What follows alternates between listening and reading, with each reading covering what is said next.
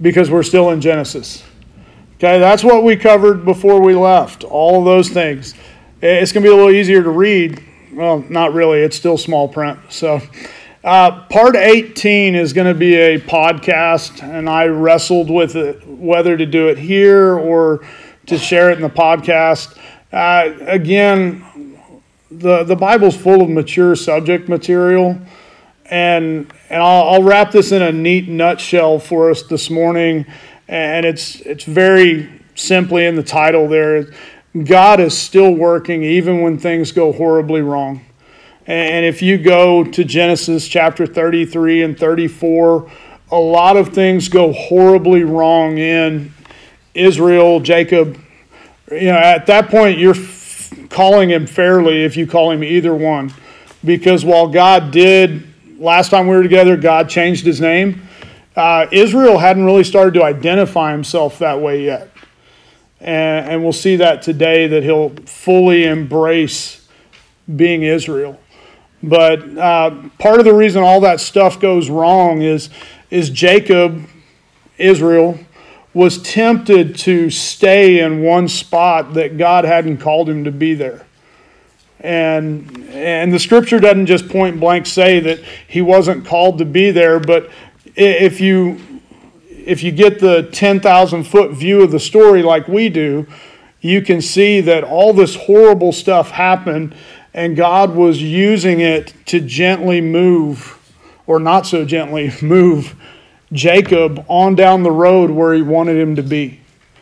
And there's stuff in there that I didn't want to have to send the kids out to cover it.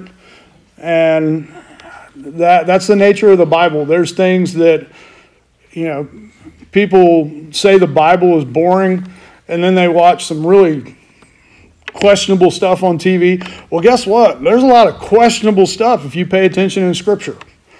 And, I mean, Hollywood can't come up with better stories. I'll just be real. They can't. They can try, but they won't come up with something better. If you want dramatic television, 33 and 34, there it is for you. But we're going to go into part 19. And I titled it Jacob No More. And we're introducing Joseph. Genesis chapter 35. God said to Jacob, "Arise and go up to Bethel and dwell there. Make an altar there to the God who appeared to you when you fled from your brother Esau." So Jacob said to his household and to all who were with him, "Put away the foreign gods that are among you, and purify yourselves, and go and change your garments.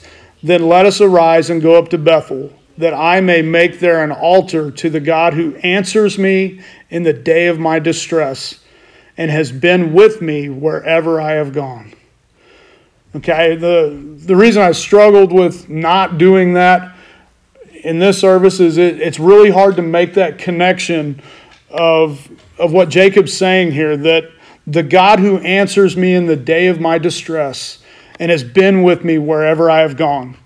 When you go back and you read 34 and 35, you'll see that God was with Jacob through some horrible things. And the horrible things in Jacob's life are not done.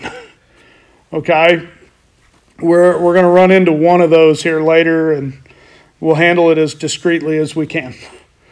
It's one verse in the Bible, and it's setting up later things, which I love. I love that when God authored Genesis most scholars believe it was just Moses who wrote it, but there's other scholars who say there may have been multiple authors. They all write in the same style. So it's hard for me to say, yeah, that was a bunch of guys. Even if they were, man, the way God puts this together.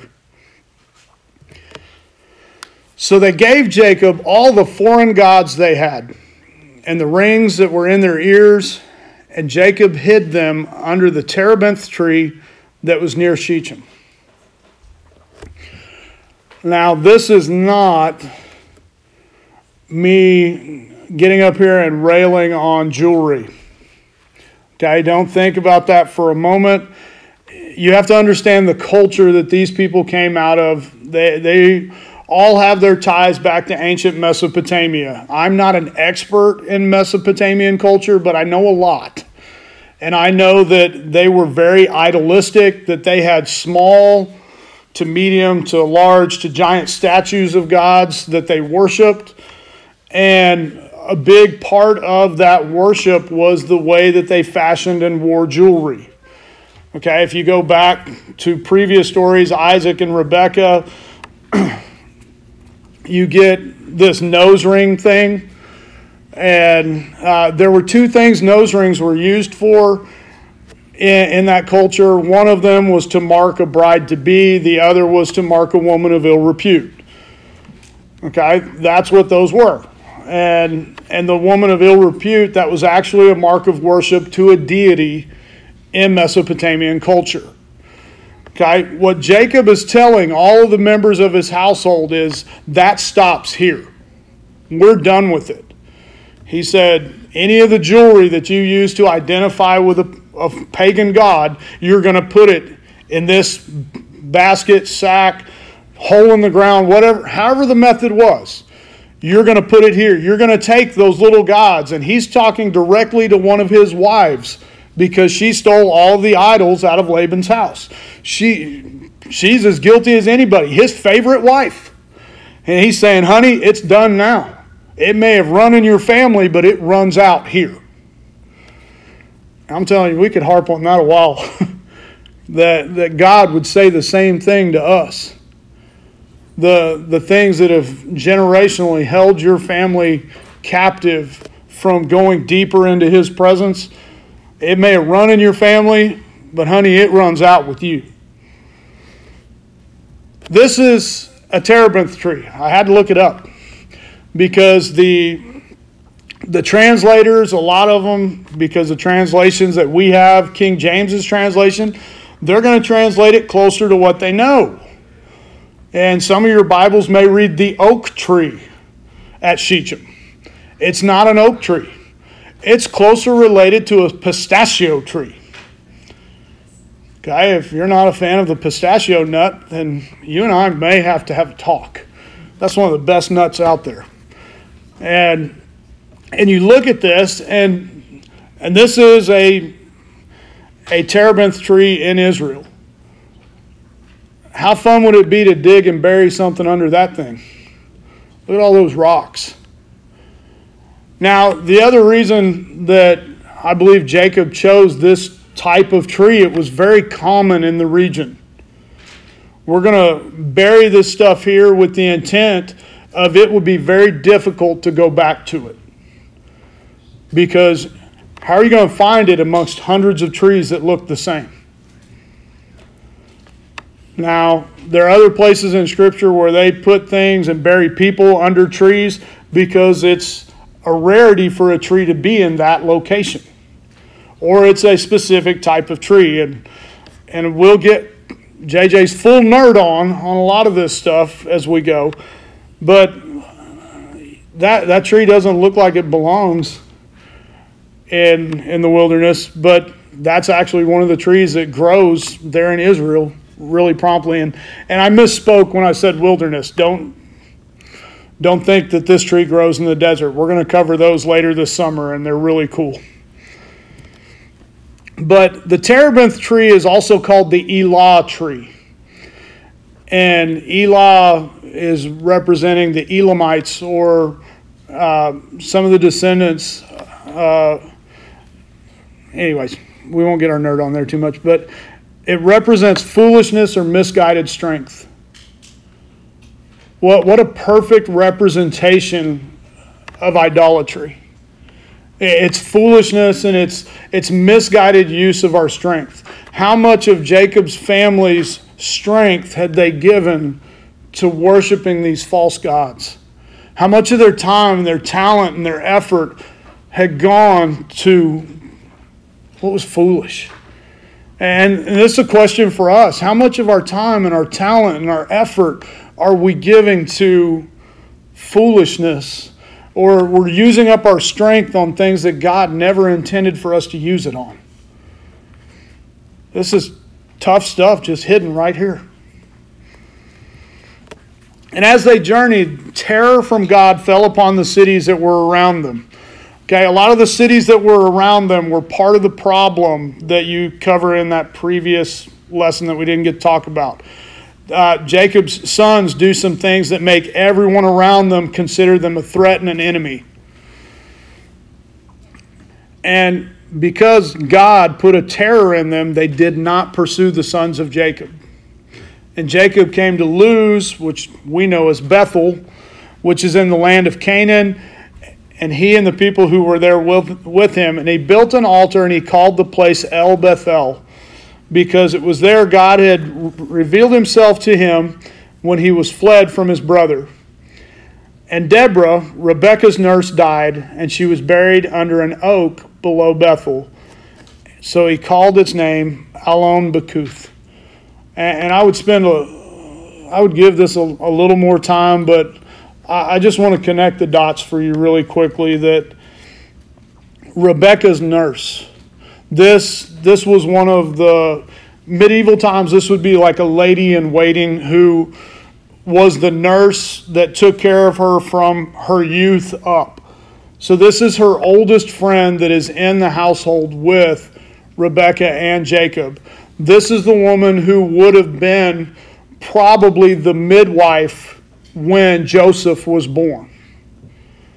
Okay, there's a real big reason that her death is marked because she was a close member of the family, but also because of what's about to happen later in the story. And I didn't do a good job of looking up what Allon Bakuth means. So, Blue Letter Bible that. Remind me later in the week if you need to, and I'll look it up. But God appeared to Jacob again. That's one of the things I love about God is he showed up again.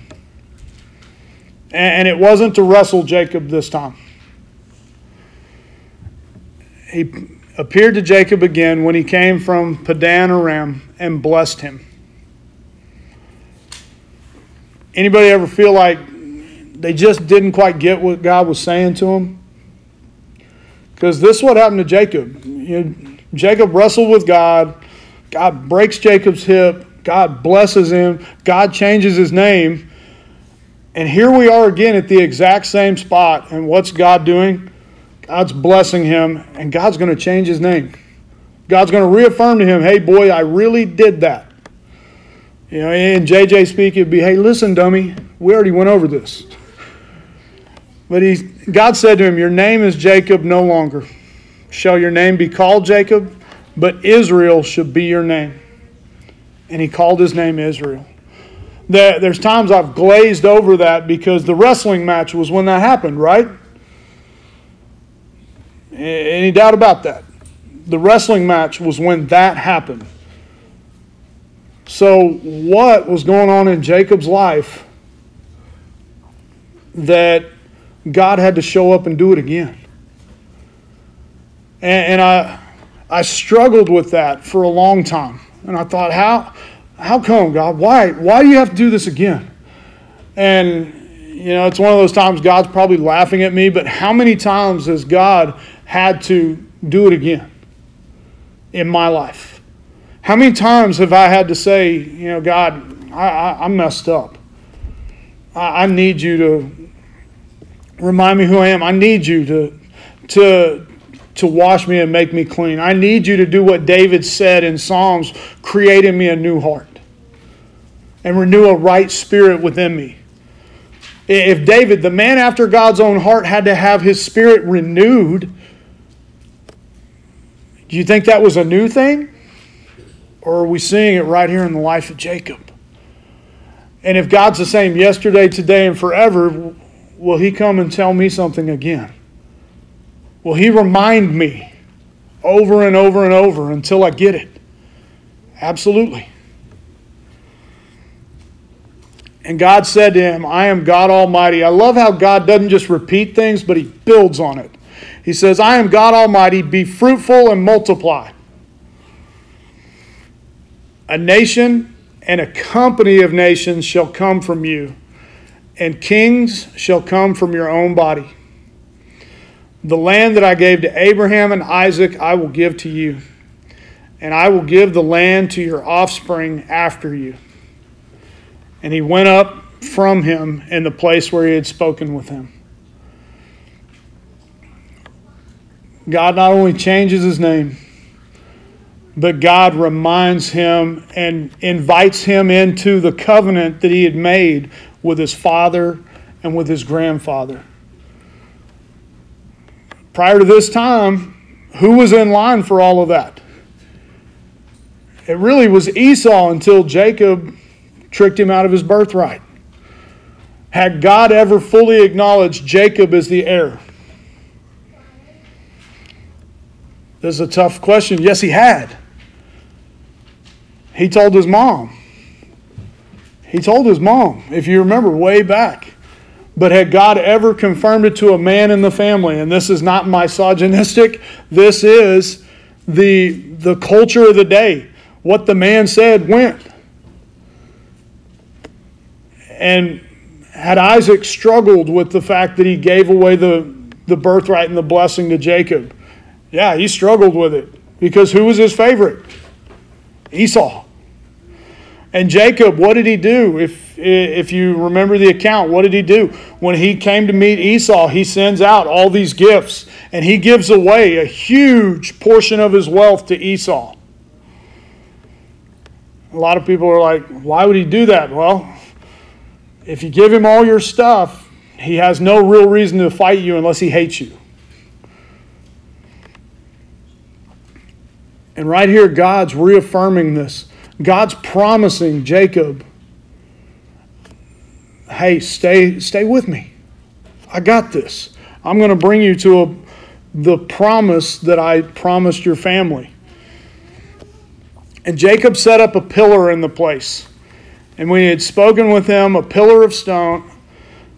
And he poured out a drink offering on it and poured oil on it. So Jacob called the name of the place where God had spoken with him, Bethel. He sets up a stone, pours a drink offering on it, which we'll get into offerings later. Okay, and anytime you see oil being poured out, it is a representation of the Spirit of God. Okay, I'll give you that one really free. The drink offering, there's more to it, and we don't want this to turn into a hostage situation. If you didn't catch Facebook, there's a fine line between a long sermon and a hostage situation. So we're going to keep rolling. And then they journeyed from Bethel, and they were still some distance from Ephrath. Rachel went into labor. Why did the fact that her nurse died mean such a big thing? Because now she's going into labor. And when she had a hard labor, and when her labor was at its hardest, the midwife said to her, notice the midwife doesn't get a name here because the midwife was not her nurse, was not her close companion. It was just a midwife. Her midwife said to her, don't fear, for you have another son. And as her soul was departing, for she was dying, she called his name Ben-Oni, but his father called him Benjamin. So Rachel died, and she was buried on the way to Ephrath.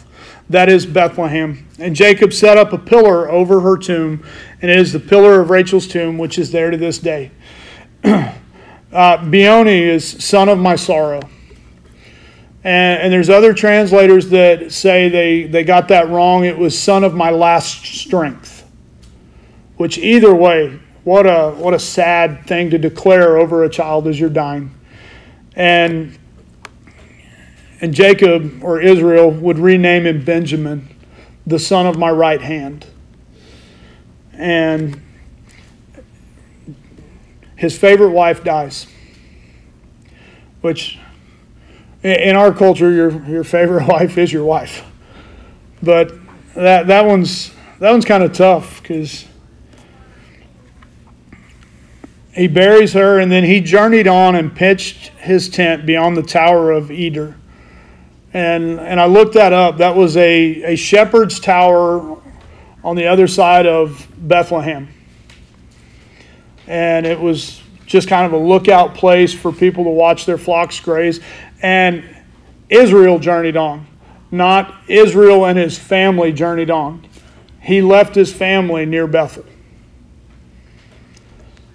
And that's something I'd glazed over 100 times, that he went off by himself to grieve.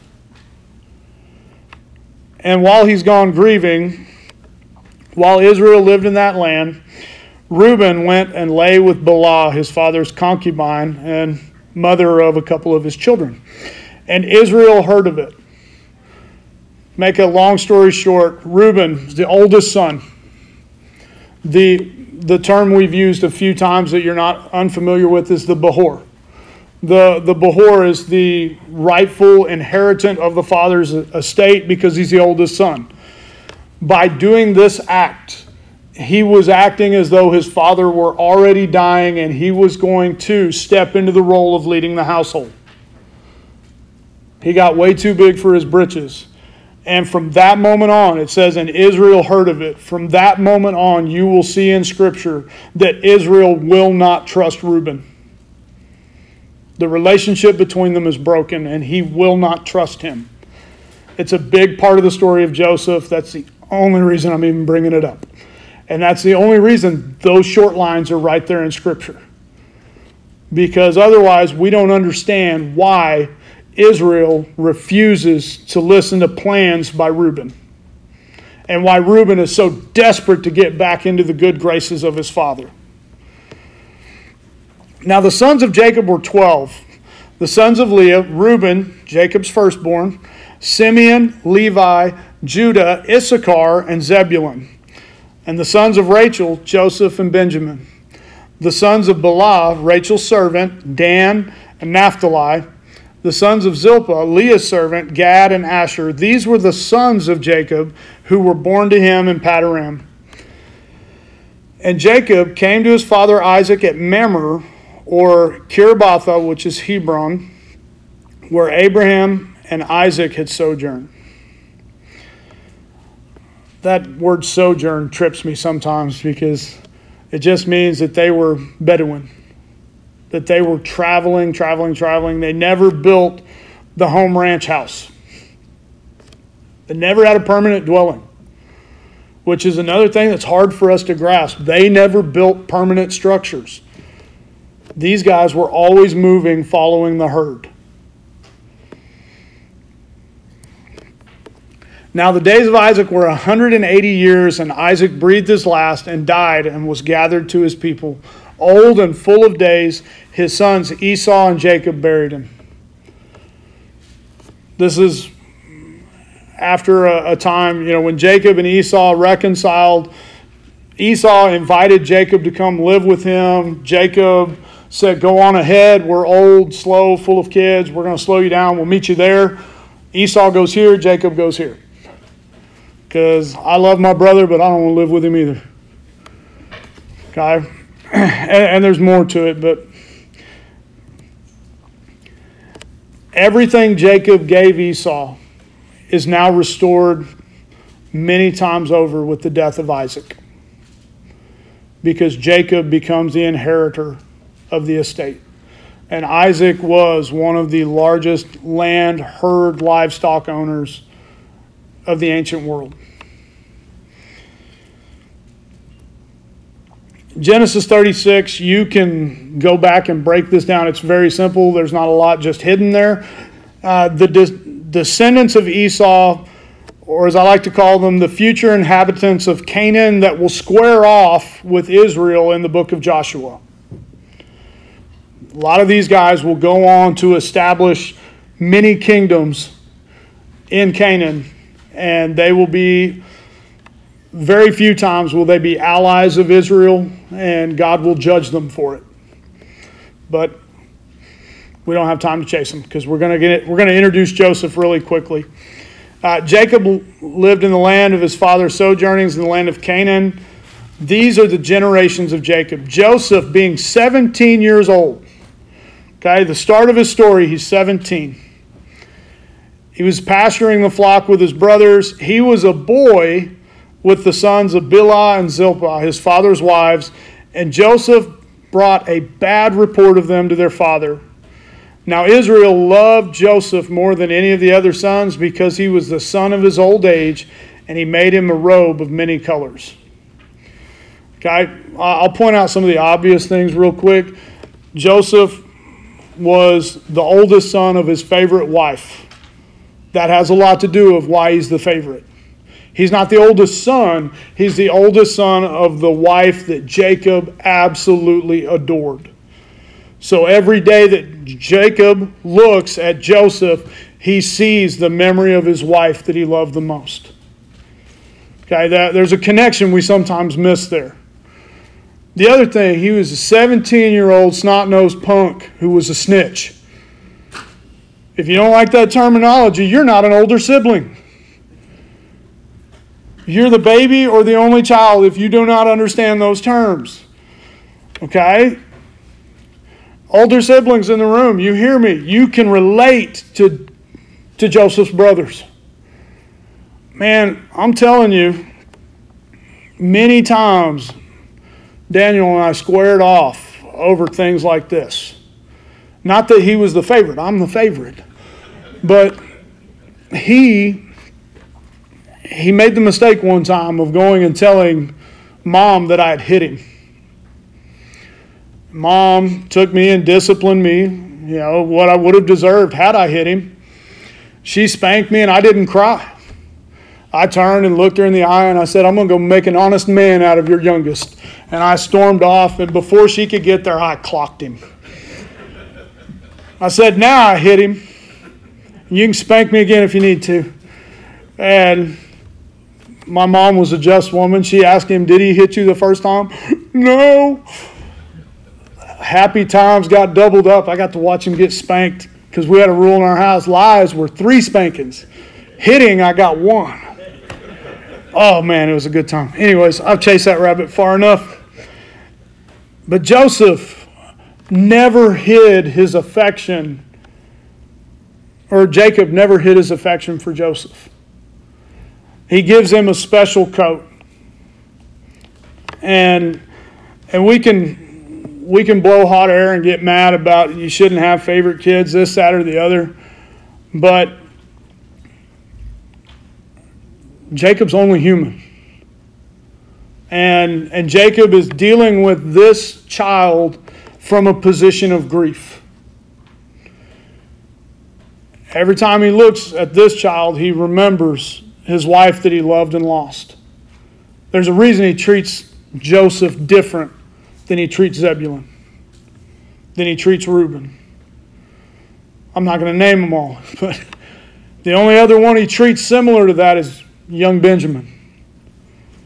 Okay, there's connection sometimes we miss because we lullaby it. We got to keep moving. His brothers saw their father loved him more than all his brothers. They hated him and could not speak peacefully to him. They hated him to the point where everything they said to him was hateful. That's some severe hate and hostility. Now Joseph had a dream, and when he told it to his brothers, they hated him even more. And he said to them, hear this dream that I have dreamed. Behold, we were binding sheaves in the field, and behold, my sheaf arose and stood upright, and behold, your sheaves gathered around it and bowed down to my sheaf. His statement, I have dreamed. And this is where a lot of people won't like my view of Joseph, because we put Joseph on this, oh, he was so full of faith.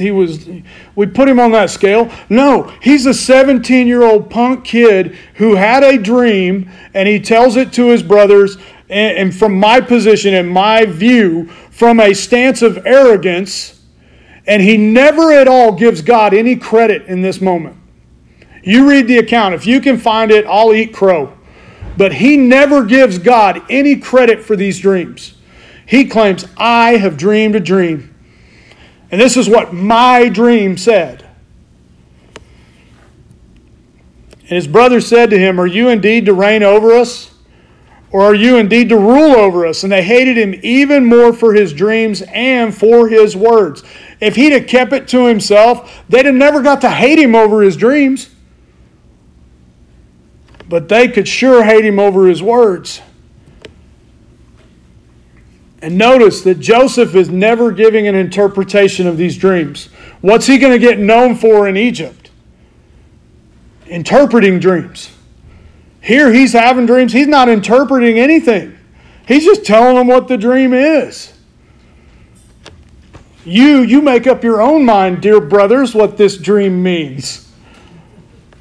Yeah, how's that going to go? I got Nathan and Scott over here, and I'm just thinking, man, imagine 17-year-old Nathan coming and telling Scott something like this. Oh, would have been fun. And then he dreamed another dream, and he told it to his brothers and said, "Behold, I have dreamed another dream. Behold, the sun, the moon, and the 11 stars were bowing down to me.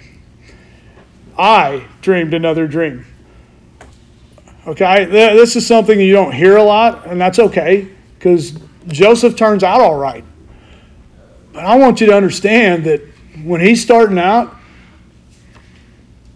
I'm not calling him one of the heroes of faith when he starts out. But that's the pattern of everyone we've studied in Genesis. They don't get it right all the time. That gives me tremendous hope. Even when you have a dream, that you're not going to get it right all the time. And sometimes you're not supposed to tell everybody that dream. Or sometimes God will have you telling it to people when maybe you knew better and should have kept your mouth shut. Or you thought keeping my mouth shut was the better plan. But when he told it to his fathers and his brothers, his father rebuked him. Favorite son got in trouble. Rebuked him and said to him, "What is the dream that you have dreamed? Shall I and your mother and your brothers indeed come to bow ourselves to the ground before you?" And his brothers were jealous of him, but his father kept the saying in mind.